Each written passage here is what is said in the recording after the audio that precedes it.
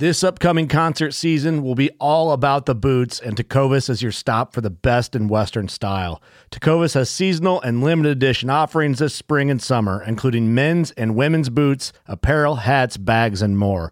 All Tecovas boots are made by hand in a time-honored tradition with timeless styles that are always on trend. And Tecovas has first wear comfort with little to no break-in period. It's hard to find this level of comfort paired with this level of style. Stop by your local Tecovas store, have a complimentary drink or two, that's WCB style, and shop new styles. The smell of fresh leather and friendly staff are at your service. Many stores even have leather custom branding to make your boots truly personalized. And with regular live music and events, there's no in-store experience like it. If you can't make it into a store, just visit tecovas.com. That's TECOVAS.com. They offer free shipping on all boots, as well as free returns and exchanges, and ship right to your door. Go to tecovas.com and find your new favorite pair of boots today. Fishing like a local isn't just about catching fish.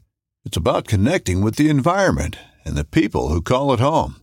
It's about hearing the stories and traditions that have been passed down for generations and sharing unforgettable moments with the people you meet along the way. Fishing like a local is having an experience that stays with you forever. And with Fishing Booker, you can experience it too, no matter where you are. Discover your next adventure on Fishing Booker.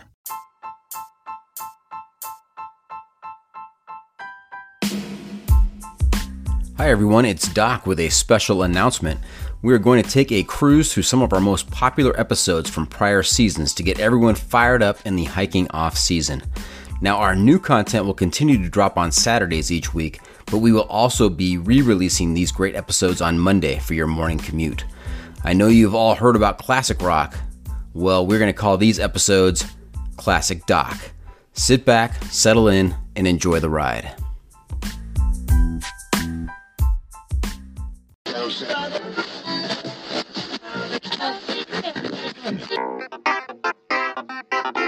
Welcome to the John freaking Muir Pod. Lace up those boots and sling on the pack for a romp through trails, short and long. With your host and Renaissance man, Doc, it's time to embrace the suck.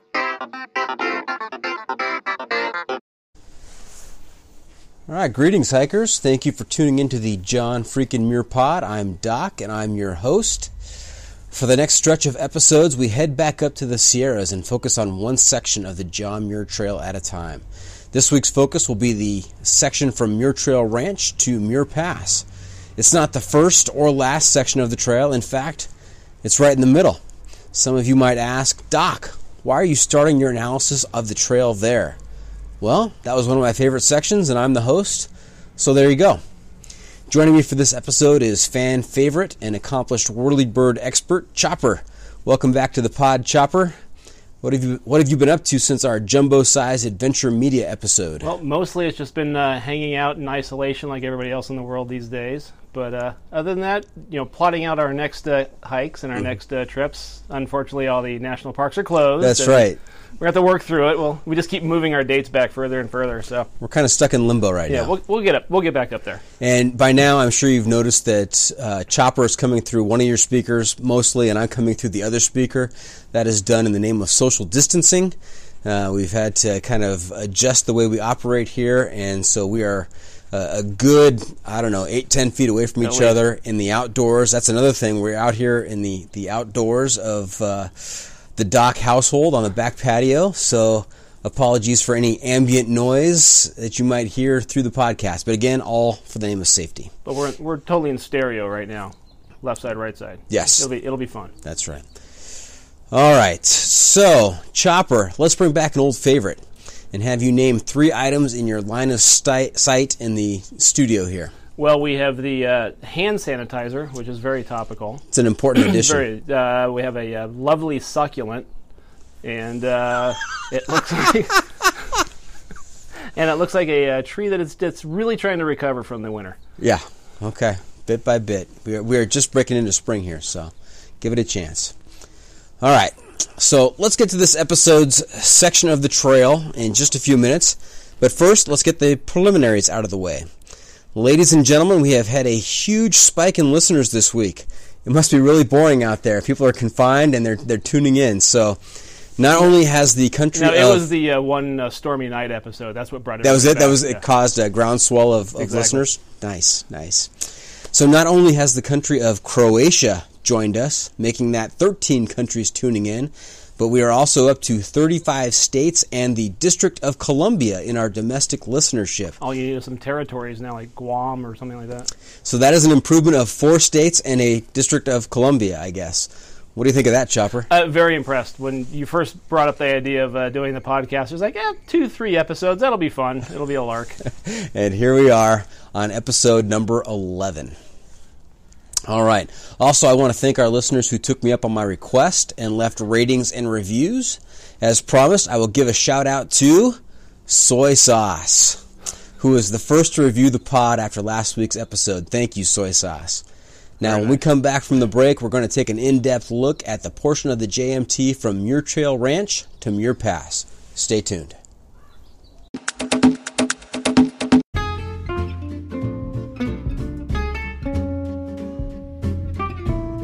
From the backcountry to the backyard, we believe everyone deserves the highest level of protection. Since 1984, Sawyer Products offers the best, most technologically advanced solutions for protection against sun, bugs, and water, using time-released liposome technology, topical insect repellents, and new standards in water filtration. And with every Sawyer product you buy, you are helping to provide clean water through 140 charities in 80 countries with their long-lasting water filters. Every Sawyer product you buy is an investment in our common humanity. Choose Sawyer and keep the adventure going, knowing that their products have been tested and chosen by those who count on serious protection on the trail all day long. Want to make a podcast? Spotify's got a platform that lets you make one super easily, then distribute it everywhere, and even earn money, all in one place for free. It's called Spotify for Podcasters, and here's how it works. Spotify for Podcasters lets you record and edit podcasts right from your phone or computer. So no matter what your setup is like, you can start creating today. Then you can distribute your podcast to Spotify and everywhere else podcasts are heard. Video podcasts are also available on Spotify. With Spotify for Podcasters, you can earn money in a variety of ways, including ads and podcast subscriptions. And best of all, it's totally free with no catch. Since I discovered Spotify for Podcasters, I feel like my creativity has raised to another level. I highly recommend you give it a try. Download the Spotify for Podcasters app or go to www.spotify.com/podcasters to get started.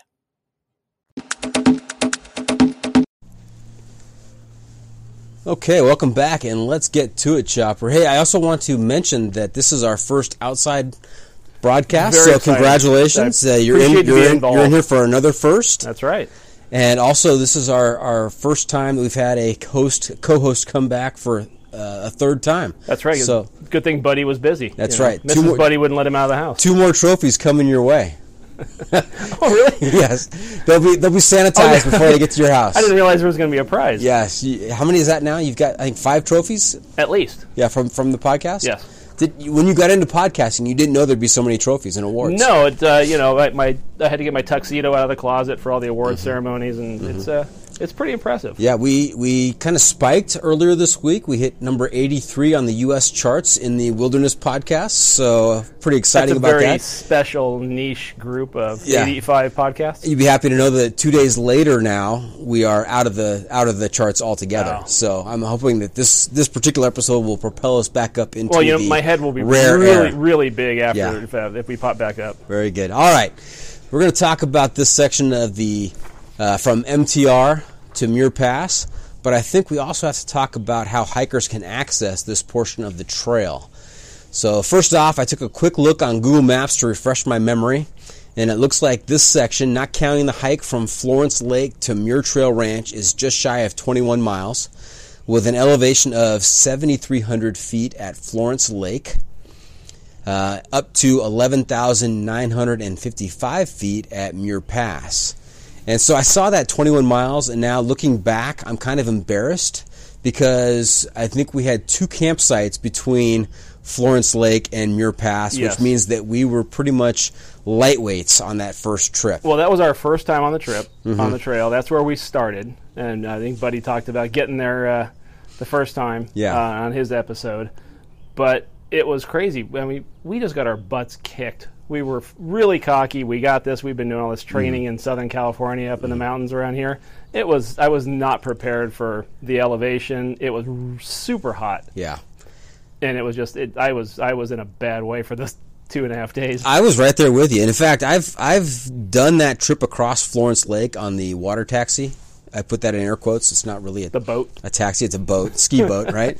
I've been on that water taxi 3 times, been dropped off at the far side of Florence Lake, and that first stretch of 3, 4, 5 miles to Muir Trail Ranch, it kicked my butt every single time. I was think out it's of the breath. Altitude. It's the first time you're hitting at that 8,000 feet and you go, and it's not super steep, but it's not flat. No, yeah, you're going up. It's like you said, not super steep, but you are definitely going up. And I think you're right. The altitude really kicks in, and Well, yeah, because you're jumping in the middle at 8,000 feet. It's like go. yeah, and it's no fun to start your hike, and you're in your hike for like maybe 2 hours, and you're like, what the heck am I doing out here? This is not fun. I'm already hammered. Well, it was our first trip too, so Yeah. my bag was like 40 pounds.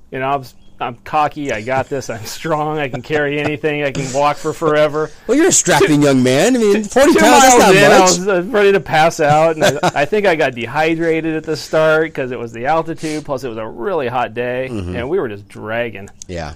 So we had 2 campsites, like I said, between Florence Lake and Muir Pass. We had a campsite just a bit past Paiute River and the Paiute Bridge, and then we had another one at Lake Wanda, just shy of Muir Pass. Lake Wanda was one, I think we talked about in the Superlatives episode. That's that was right. still my favorite campsite the next morning. The night of was brutal. Yeah, It was and I don't know about super windy you. and horrible. I don't know about you guys. I've been spending a lot of time scrolling through various Facebook groups in all my free time these days. And It's a little creepy. I belong to, I think, 6 or 7 different hiking groups. A couple of them very specific to the John Muir Trail and the Pacific Crest Trail. And every time I come across a picture of Lake Wanda, I don't even have to read the caption. Yep. I know that scene. It was It's one beautiful. One of the best settings out there. I wouldn't recommend it at night in a whipping wind, but other than that, it was a gorgeous place to spend the night. Yeah, Gorgeous place to wake up in the morning. That's right. There you go. All right. So let's talk about getting there. How do you get to Florence Lake? Well, you drive up from Fresno. You take Highway 168 to Kaiser Pass Road. And I have to tell you, Kaiser Pass Road is just absolutely delightful. You may remember from episode 2 with Buddy, our talk about the drive up there and how Mrs. Buddy, who was going to make the return trip solo, got very quiet when she realized what this was going to be like in the dusk and early dark. Because it's road in air quotes. It's a little sketchy. There's a lot of washouts, and it's hanging off the side of the cliff, and it just gets smaller and smaller and smaller. And it's two-way traffic, and you got to pull out and get around people. It's a little hairy. Yeah. So you go to Prather, the town of Prather, and there's a ranger station there. That's where we picked up our permit.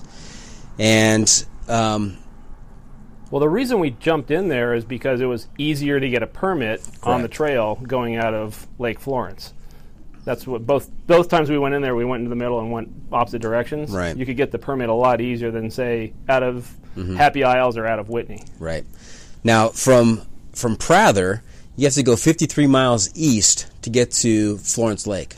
And the first 36 miles, which takes you to about Huntington Lake, are pretty decent. It's a road. You know, what you would think of when someone says the word road.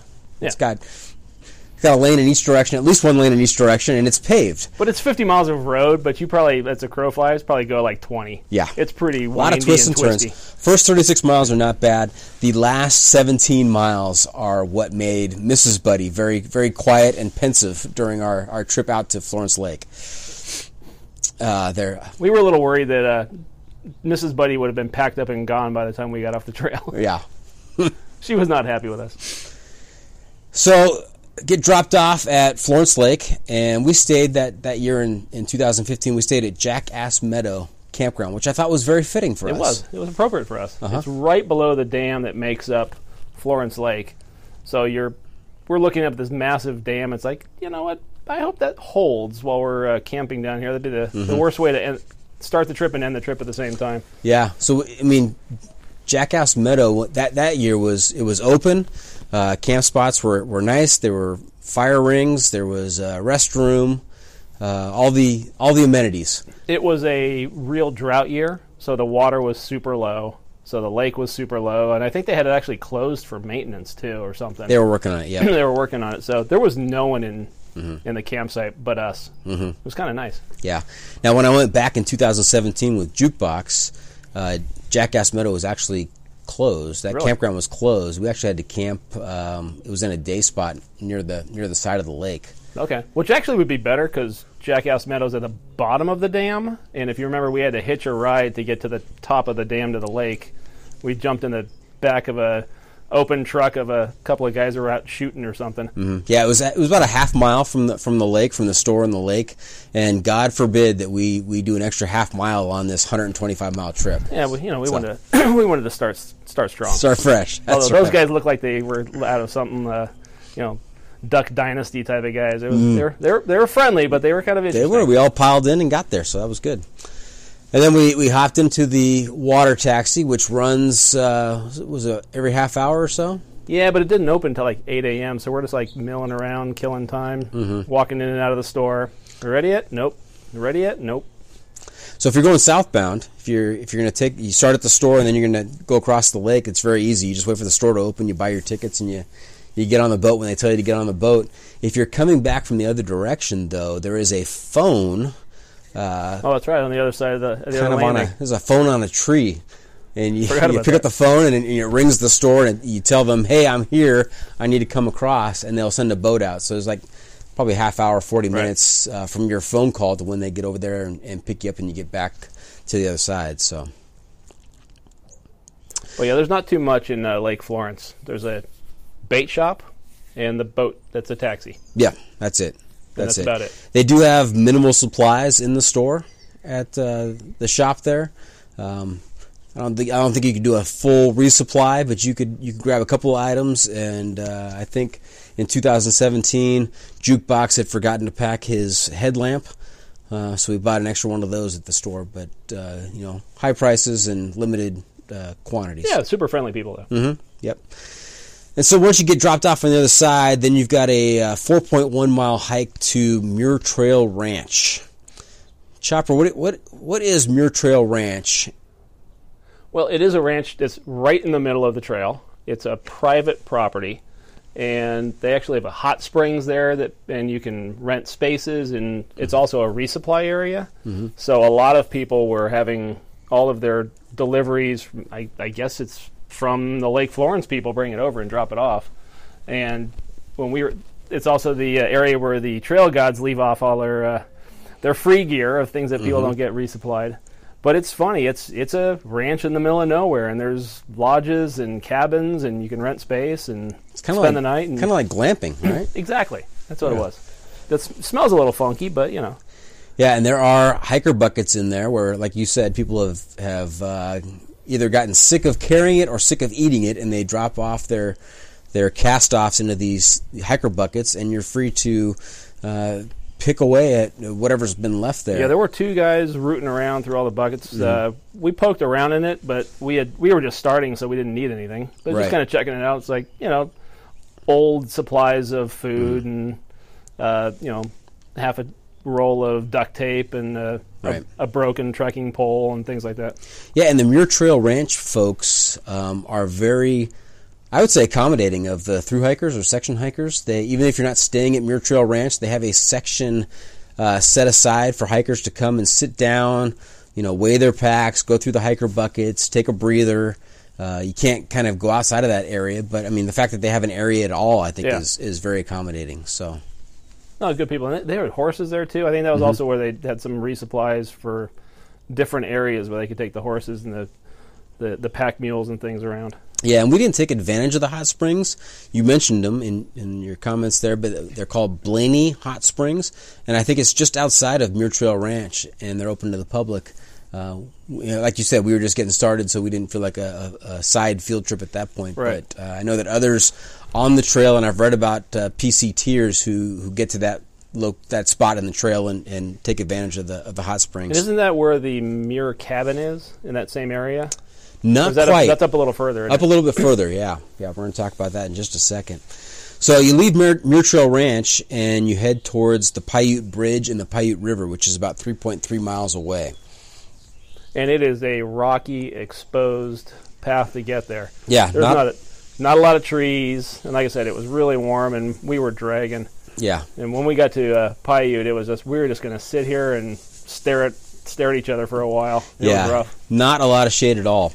And you brought it up just a second ago, the Muir Trail Cabin. I didn't even know this existed. I've been on that path now at least 3 times and didn't even have a clue that there was a cabin on the way between Muir Trail Ranch and the Paiute Bridge. See, I thought it was originally one of the cabins near the ranch. So it was down further? It was down further, okay. Yeah. Yeah, the description I have, it says that the John Muir Trail Commemorative Cabin was built in memory of John Muir, obviously. That makes sense. They named it well. Mm-hmm. The log cabin is located on the right side of the trail as you hike south a short distance before the Paiute Creek Bridge. So as you're coming up on the Paiute Bridge, right. Paiute Creek Bridge is on your right-hand side. And I don't think we even... The main river was right there. Yeah, I don't think we even looked that direction. So it's visible from the trail, but some hikers have walked right past it without noticing it. That would be us. That'd be us. Yeah. Exactly. So, yeah. You walked by it once. I've walked by it 3 times. So, no. Twice. You did it twice. That's right. No, you did it twice. I've done it once. That direction. Okay. I'll take your word for it. Very good.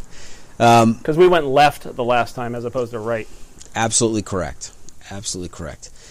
Do you remember that time in 2015 we made that first hike out there? We encountered a family. It was a father and 2 kids. Yeah, and they had just gone to REI and bought a bunch of gear, and they were going to go hiking. And they were in the middle of nowhere. Yeah, here they are at Paiute Bridge, and they're coming the other direction, so they were hiking the opposite direction of us. And I actually took a look on Google Maps this week and tried to figure out. I don't know where they came in. Where the jumping in point was, because if I remember correctly, they were not dressed appropriately. I think the dad had some loafers on.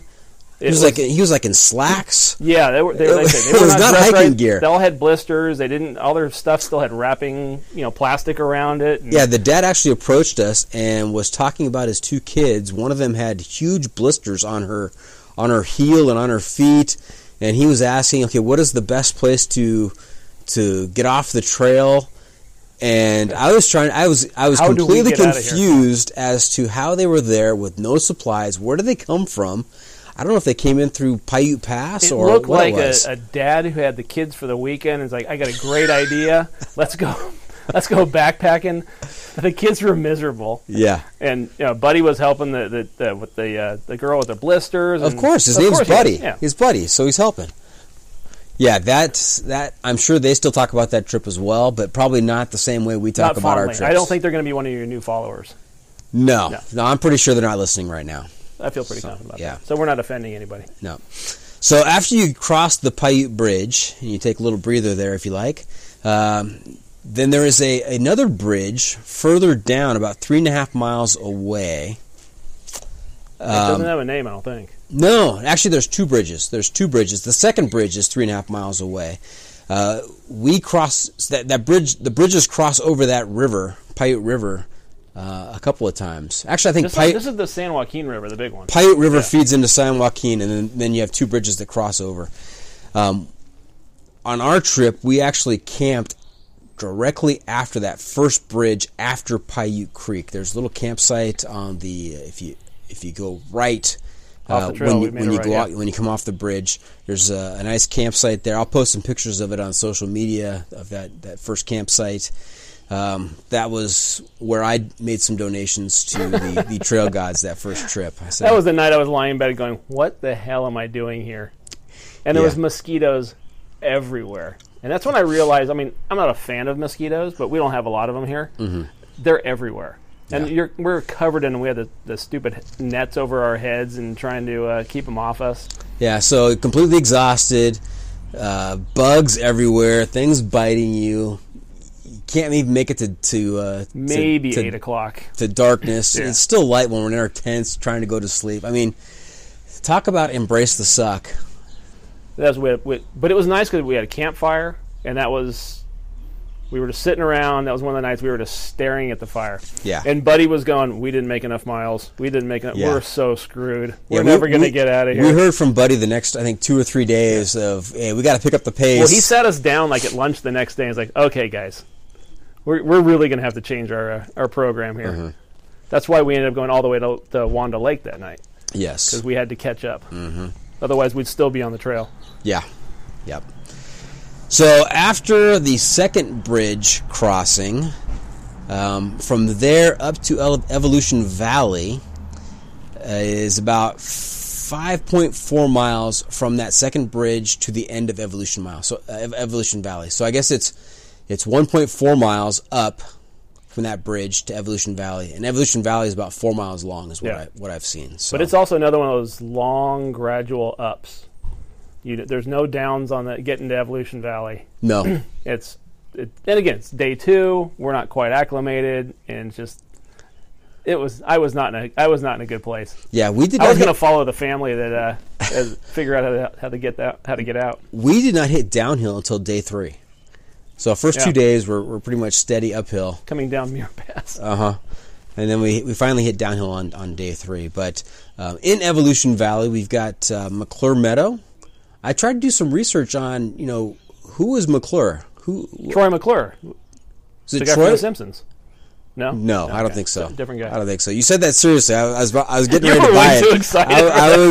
I was ready to hear the story of Troy McClure and his exploration. So I couldn't think of any of the movies he was in from The Simpsons off the top of my head. So I'm sure McClure was some naturalist back in the day. Yes, but either that or one of John Muir's illegitimate children, which most of the lakes are named after. Could be. Yes, I've heard that story too. So you have McClure Meadow, which was absolutely gorgeous. In fact, I have a couple of pictures, which I will post on the social media. Big wide media. meadow, it was really neat. Huge wide meadow, but I've got a picture of Buddy and Chopper on the path, kind of just gazing in wonder at McClure Meadow, just kind of slack-jawed, and it was. Is that the pano where we're each on opposite sides, just kind of staring? Yes. Yeah. Mouth agape. Great shot. And then also, just past McClure Meadow, you've got McClure Ranger Station. Do you remember seeing that? I think it was off to our left. I remember looking at it, seeing it. We didn't stop in for that. No, we did not. Yeah. We did not. That's back when we were, trying to stay away from the Rangers. Right. So even though those first 2 days were going steadily uphill, the portion in Evolution Valley was fairly flat. Yeah. But it's just a long, skinny valley. Yeah. And big high peaks around you. Yeah, 2015 we crossed Evolution Creek at the very start of Evolution Valley. It was it wasn't a high snow year. It was maybe knee deep. Yeah, maybe. Very easy crossing.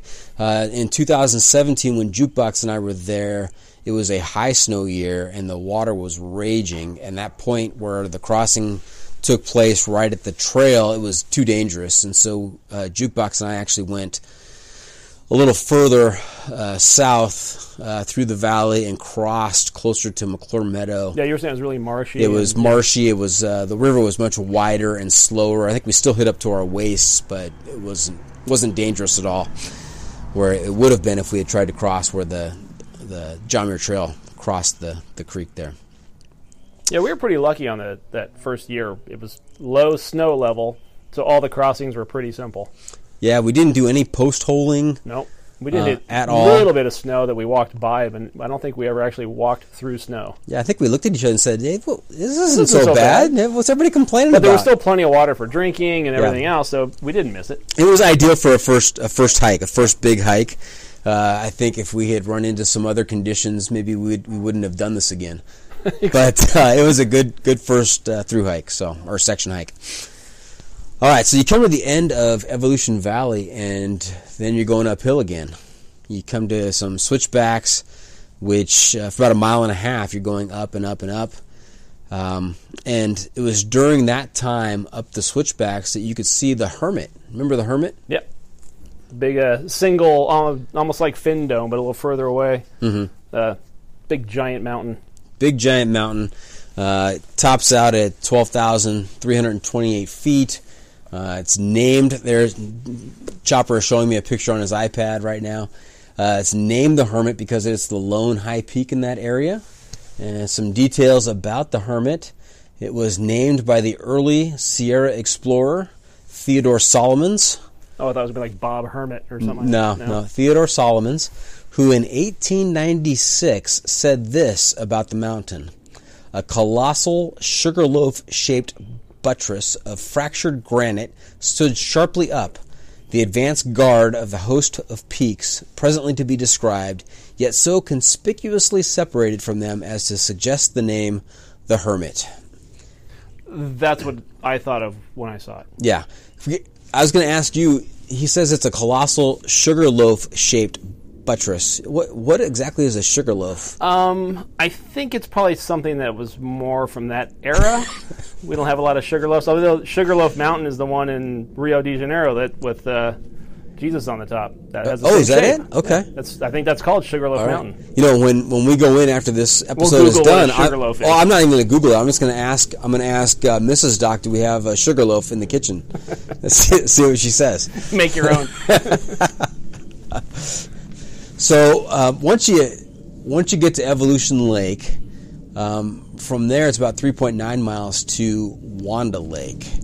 But before we get to Wanda, let's talk a little bit about Evolution Lake. What were your immediate impressions when we finally crested that plateau and saw the lake in front of us? It's one of those places that's just like so beautiful, so pristine. You're in the middle of this valley with really tall peaks around you, and it's one of those great mirror lakes.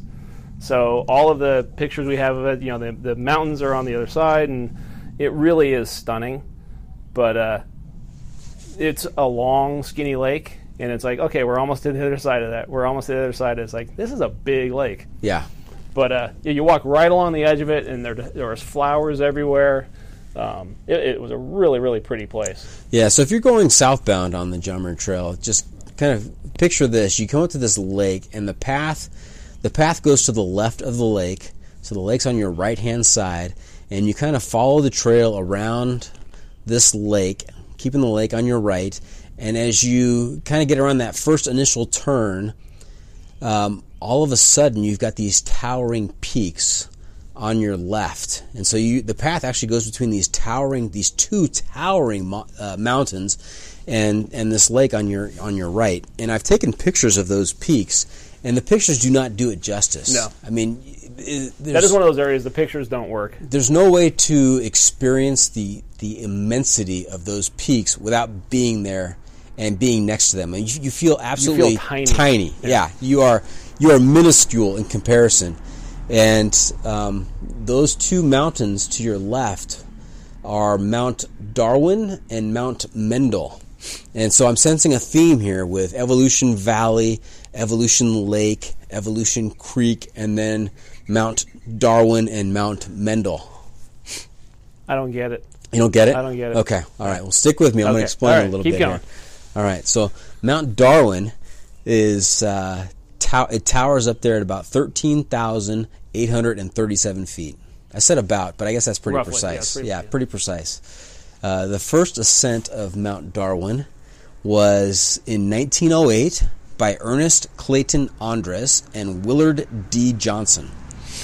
The modern name of the mountain was given given in 1895 by Theodore Solomons, there he is again, and E.C. Bonner of the United States Geological Survey as part of a series of mountains named for the 6 major exponents of the theory of evolution. You with me on this? It's starting to become more clear. Okay, there you go. Right. Mount Darwin is named for the naturalist Charles Darwin.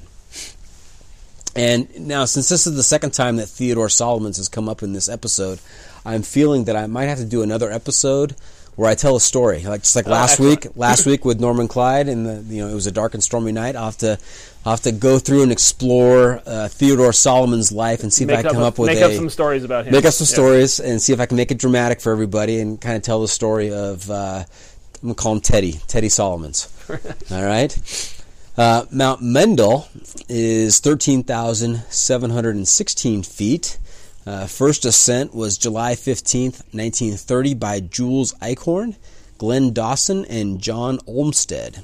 And Mount Mendel is named for Gregor Mendel, an Augustinian friar, who is known as the father of modern genetics. Now it all makes sense. Okay, it's becoming clear. So the history and reason behind the naming of Evolution Valley and the peaks. Again, Teddy Solomons was an explorer and early member of the Sierra Club. And then from 1892 to 1897, he explored and named Mount Goddard, Evolution Valley, and Evolution Basin region in what is now northern Kings Canyon National Park in eastern California.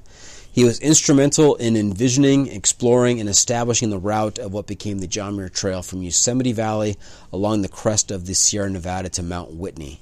And that factual information right there is courtesy of our friend Wikipedia. Nice bibliography. Got to give credit there. I can't claim that's my own. So there you go. All right. So when you finally get around Evolution Lake, you get to more up, and you also have to cross. You remember this? The crossing, big long cross. Yeah. Yeah. There's a crossing there. You get to the southern terminus of the lake, and Evolution Creek is feeding into Evolution Lake, and you've got to cross the creek again now to get to the other side and keep progressing up to Sapphire and Wanda Lake. It's probably a good 30 foot across, but there's at least very large stepping stones that you can hop from stone to stone to stone. I imagine at high water it's a little intense. Yeah. But for us it was fun. Yeah, 2015 the major portion of each stone was visible and dry. For our crossing, and right. it was easy, just stepping stone to stepping stone.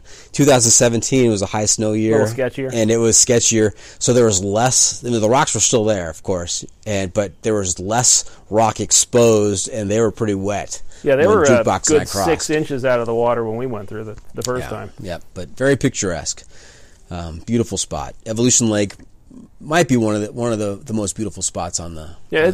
It's amazing, like you said, that with the mountains around it. It's very unique, very picturesque. So now before we get to Wanda Lake, there's a lake in between Evolution Lake and Wanda Lake, and that's Sapphire Lake. Before I share my impressions of Sapphire Lake, I want you to share your impressions to see if what you remember is what I remember. What I remember is as we were pulling into Sapphire Lake, we were considering camping there, and that's when Buddy gave us the lecture that we had to keep going. So we decided, okay, you know what? Let's just have dinner here, and we'll just press on, get to Wanda Lake, set up our tents, and go to sleep. So pull out our stoves. We're getting ready, and the bugs are everywhere. That's it. The bugs. That's what I remember. And we could not find a spot where there weren't bugs. No. I'm pretty sure I ate a few bugs. Oh yeah, they were delicious. So the bug net was over the face during the cooking of the meal, but of course it's very tough to eat through a bug net. So you've got to lift that up. At some point, you got to lift it up. But I think we had them like barely under our noses just to get the spork in. Yeah. And it was how fast can we get this down and get out of here? Beautiful lake though. Yeah, big giant rock that we had set up on so we could have our little fire to cook the dinner. Actually, it wasn't fire. We just had our little jet boils. Yeah. But it was like, this is going to be a beautiful spot. Sun was just starting to go down, so the colors were changing, and quite a few curious marmots out there. That's right, as they all are. Looking to see what kind of food they could score from us, but they were disappointed. But I think I had macaroni and cheese and probably 5 or 10 I don't know what kind Large of bugs mosquitoes, they are. yeah. The mosquitoes? They were like those gnats. kind of gnats that kind of swirl and swarm, and it was just nasty. Not necessarily biting bugs, but just annoying because you're constantly inhaling them if you don't have your bug net on. And then from Sapphire Lake to Wanda Lake was really quite a death march, I remember. It was. It was just head down and go. Are we there yet? Are we there yet? Are we there yet? And then the wind started picking up, and it started getting cold. The closer we got to Wanda Lake, the colder it got. Yeah. And so just imagine this is at the end of what for us, our second day in on a long section hike.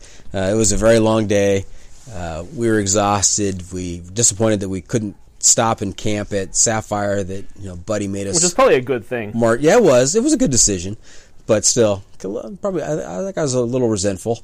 We had to keep on going. I was disappointed, and of course, because it was still uphill. And we got up to Wanda and kind of searched among the rocks up there for a suitable. We came across finally a suitable camping site, which was obviously a camping site. There are flat areas. It's all set up, but there happened to be very large rocks that we could kind of tuck in behind as windbreaks. Mm-hmm. Otherwise, it would have been so exposed. And my tent was flapping all night long. Yeah. It was impossible to get it tight enough so it wasn't making noise. Yeah. Now we've told this story a few times, and I can't remember. It's one of those things where you've heard it told a number of times, so you're not sure if it's your story or if it's somebody else's story. Remember that? There was one of us, and help me on this, Chopper. There was one of us who had to go to the bathroom after we arrived at Lake Wanda. Right. And I think one of us scouted around for a suitable spot to go to the bathroom. He dug the hole and was going about his business, and then realized, as I'm saying this, I think this is my story. as I am crouched and in position, I realize that I am not that far off the trail, and that there are hikers coming my direction. Fortunately, I was just far enough out of the line of sight that they weren't looking left or right. They were just marching forward. Trying to get to their they were camp. Head down, trying to get to their point of their next destination, and I was undiscovered. But I think everybody's got a story like that, where you think you're in an obscure area. You get ready, you get all set up, and then you realize the trail has made a right turn and it's right next to me. Yes. Yeah, I mean, one of the benefits of camping at lower elevation is that there's plenty of trees around and plenty of spots to, be discreet. One of the problems at Lake Wanda was that it was no trees at all. I mean, it's just rocky outcroppings. Because Wanda, is it at 11,000 or no? Pretty close. It's pretty close to 11. It's hot. It's up there. It's up there, yeah. So it's hard to sleep to boot. I don't have that stat here, but I think it's even without 11,000. the wind and everything. It's a tough place to sleep when you're that high. Yeah, and that was that night we were in our tents before it got dark. Yeah, I don't think I saw the stars, and I tossed and turned all night. I don't know if it was the altitude or what, but I had the worst night of sleep. It was probably the combination of the wind whipping and the altitude. Mm-hmm. I think we all kind of crawled out of our bed at daybreak. It was like that was miserable. Mm-hmm. But luckily, it was a beautiful morning. It was. You got some great pictures. Some great pictures. Like I say, that's still one of my my favorite places to think about. Mm-hmm. And so when we woke up that next morning, we were 2 miles away from Muir Pass and Muir Hut. And so, for those of you unfamiliar with the trail, unfamiliar with the Muir Hut was actually built. It's an actual stone structure built at Muir Pass. It was built in 1930 by the Sierra Club.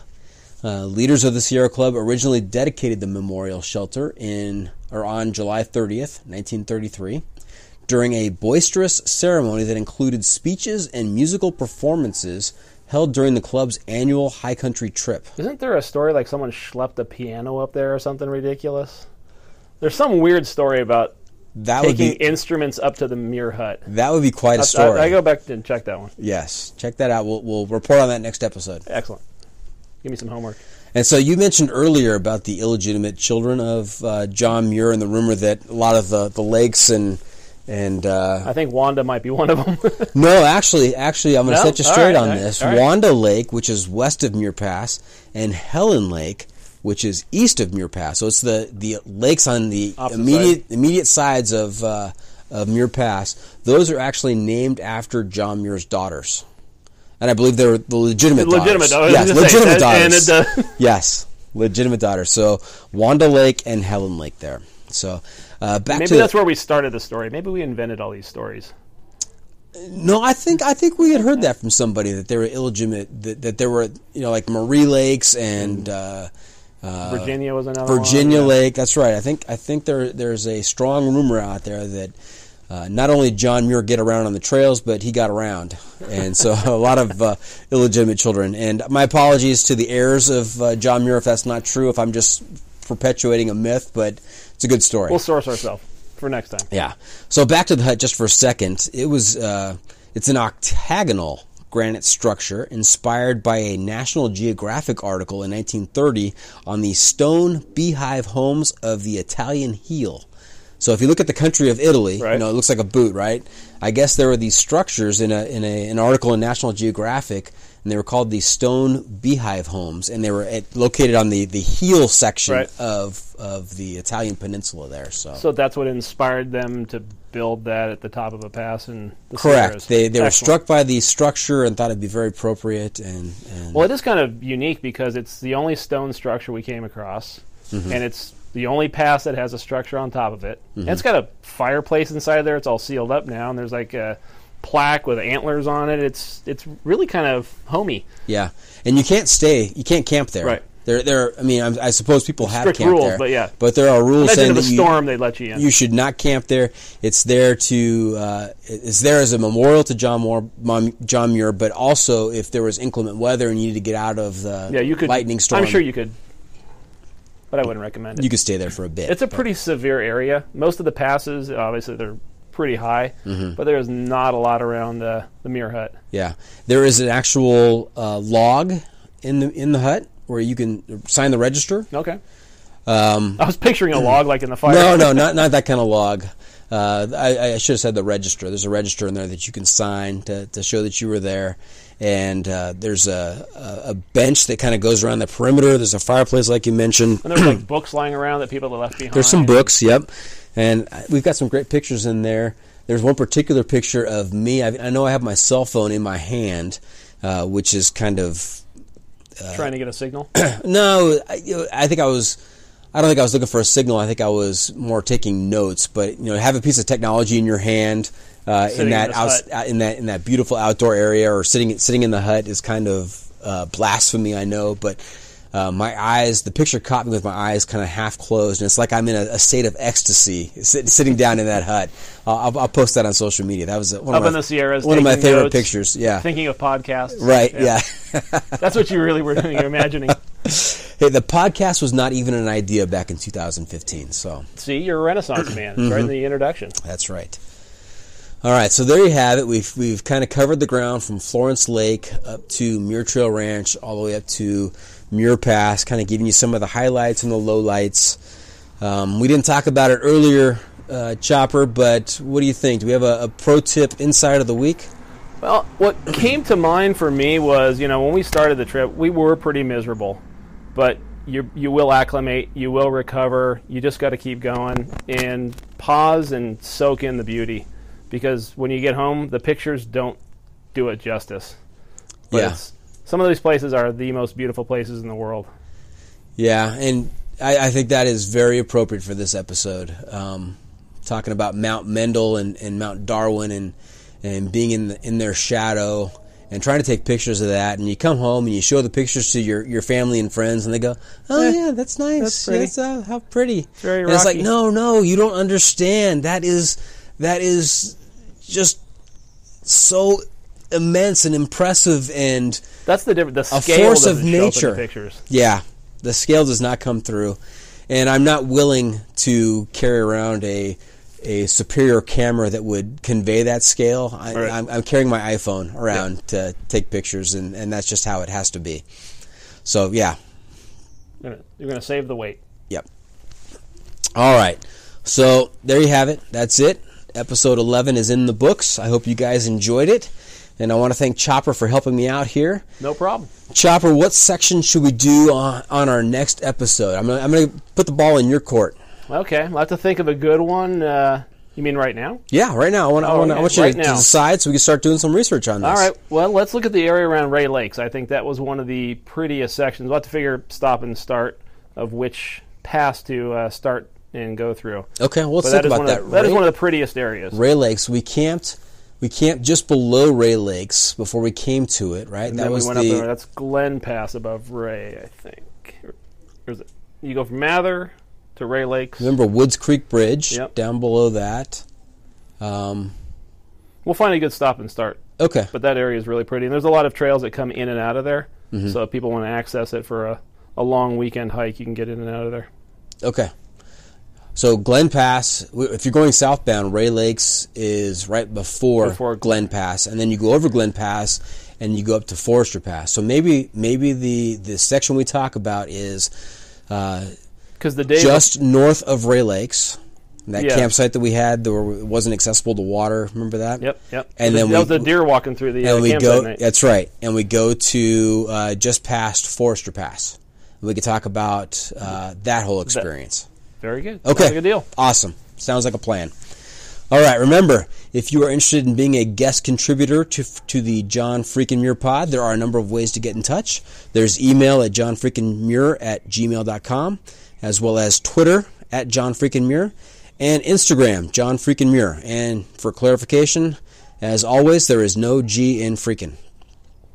Also, if you're hiking all or part of the JMT this season and would like to be a correspondent from the trail in order to share conditions and stories, please get in touch and let's set that up. That is a wrap from the John Freakin' Muir studio, or the John Freakin' Muir backyard patio. Any final thoughts, Chopper? No, it's been a lot of fun. I appreciate you inviting me back, and I just want to make Buddy extra jealous. Yes, I can hear him gnashing his teeth right now. So thank you for tuning in, and always remember, the trail is the trail. It doesn't care if you want to go downhill. It doesn't care if it's almost dark and you're looking for a campsite. The trail is the trail. Embrace the suck.